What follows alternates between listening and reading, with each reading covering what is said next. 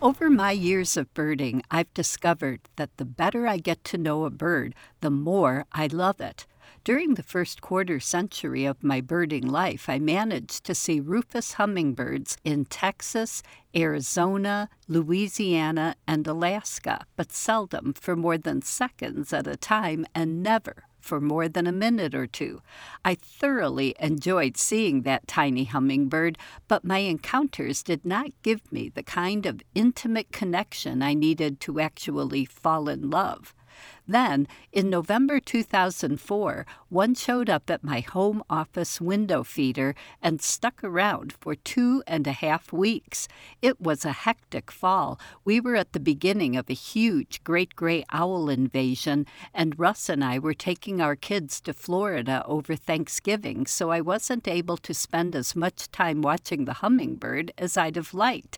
And while we were gone to Florida for 6 full days, my mother-in-law took over for me, putting out feeders with warm water at first light and swapping them with fresh warm feeders whenever ice started forming.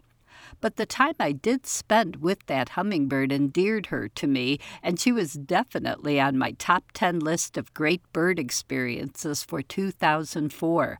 In 2007, I saw one in Wisconsin and saw them several times during my 2013 big year in New Mexico, Arizona, and California. But once again, these were all sightings lasting mere seconds. It's hard to meet a bird's eye when it's flitting by at top speed. And that was that for my lifetime experiences with rufous hummingbirds until just this year. On November 6th, my neighbor Jean told me that a hummingbird was coming to a feeder down the block. I headed right there and got a few photos. The species we think of as the only hummingbird in the East, the ruby throat, would have been far rarer in November than several Western species, and sure enough, this was no ruby throat, it was a rufous hummingbird.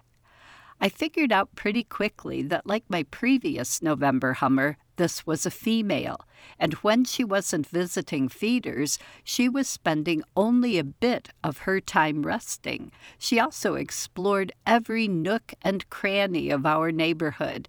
Jean and I both set up hummingbird feeders in our own yards, and within an hour or so, she discovered both. She came many times every day through December 4th, breaking the record for late date of any hummingbird in St. Louis County, which had been set by my previous hummingbird.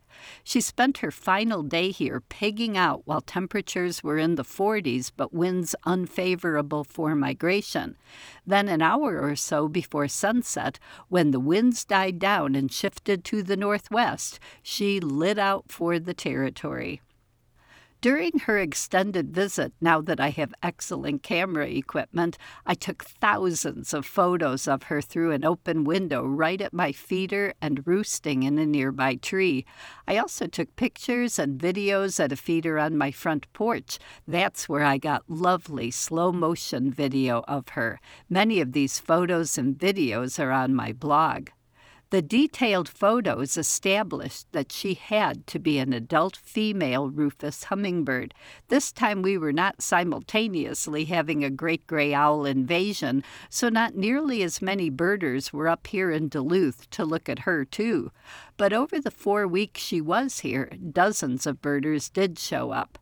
And because I didn't have an owl invasion to distract me and did have a pandemic to keep me home right when my daughter and son-in-law took my grandson to New York for a few weeks, I spent hours every day watching this tiny visitor, really getting to know her. Watching this tiny sprite so unabashed during a couple of snowstorms and a few days when highs barely reached 20, her pluckiness and sheer hardiness filled me with admiration and abiding love. Of course, she's way at the top of my top 10 list for my best birds of 2021, but she also managed to work herself into a place in my top 10 favorite birds of all time, the tiniest yet gutsiest bird on that list. I'll never be able to think about her without smiling. I'm Laura Erickson, speaking for the birds.